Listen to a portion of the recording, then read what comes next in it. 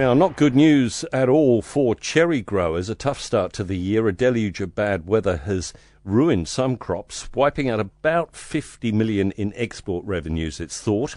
This setback, of course, comes after the struggle finding enough pickers, with some New Zealanders and stranded backpackers lined up to do that work. Tim Jones is chairman of Summerfruit New Zealand, and he's with us this morning at Newstalk ZB. G'day, Tim. How's it looking?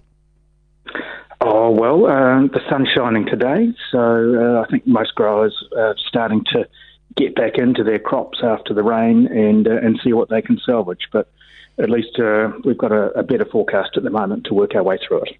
Yeah. How much damage do you think?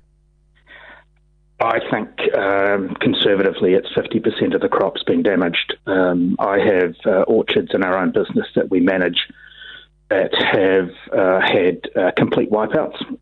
So a couple of blocks we've had to walk away from the crop completely. But most growers are finding that once things have dried out, there is some fruit to go back to. And they're getting the staff back out into the fields to sort through the damaged fruit and see if we can get as much good stuff in the box as possible. So basically save what you can and shrug your shoulders. That's farming, I guess. That's horticulture. It is farming. Someone once said to me, we're in partnership with God, and this year it seems like he's not our friend. But, you know, Mother Nature does that to us every now and then. We're still pretty confident that we will have enough work for all these pickers that have come into the region to keep them going until the end of the season. And really, there's a great big vote of thanks has to go out to these guys that have come down to Central Otago to help us all out.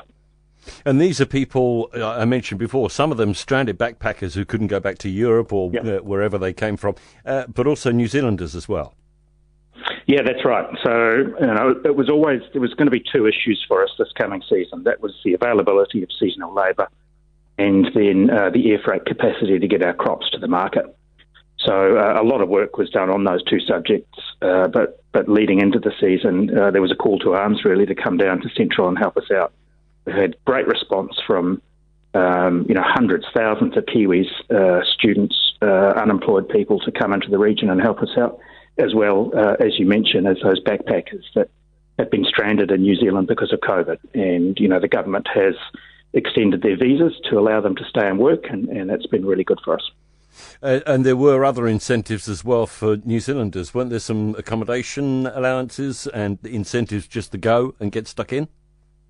That's right. So those people that were MSD clients had some incentives to travel from another region into Central Otago, so help with accommodation, those sorts of things.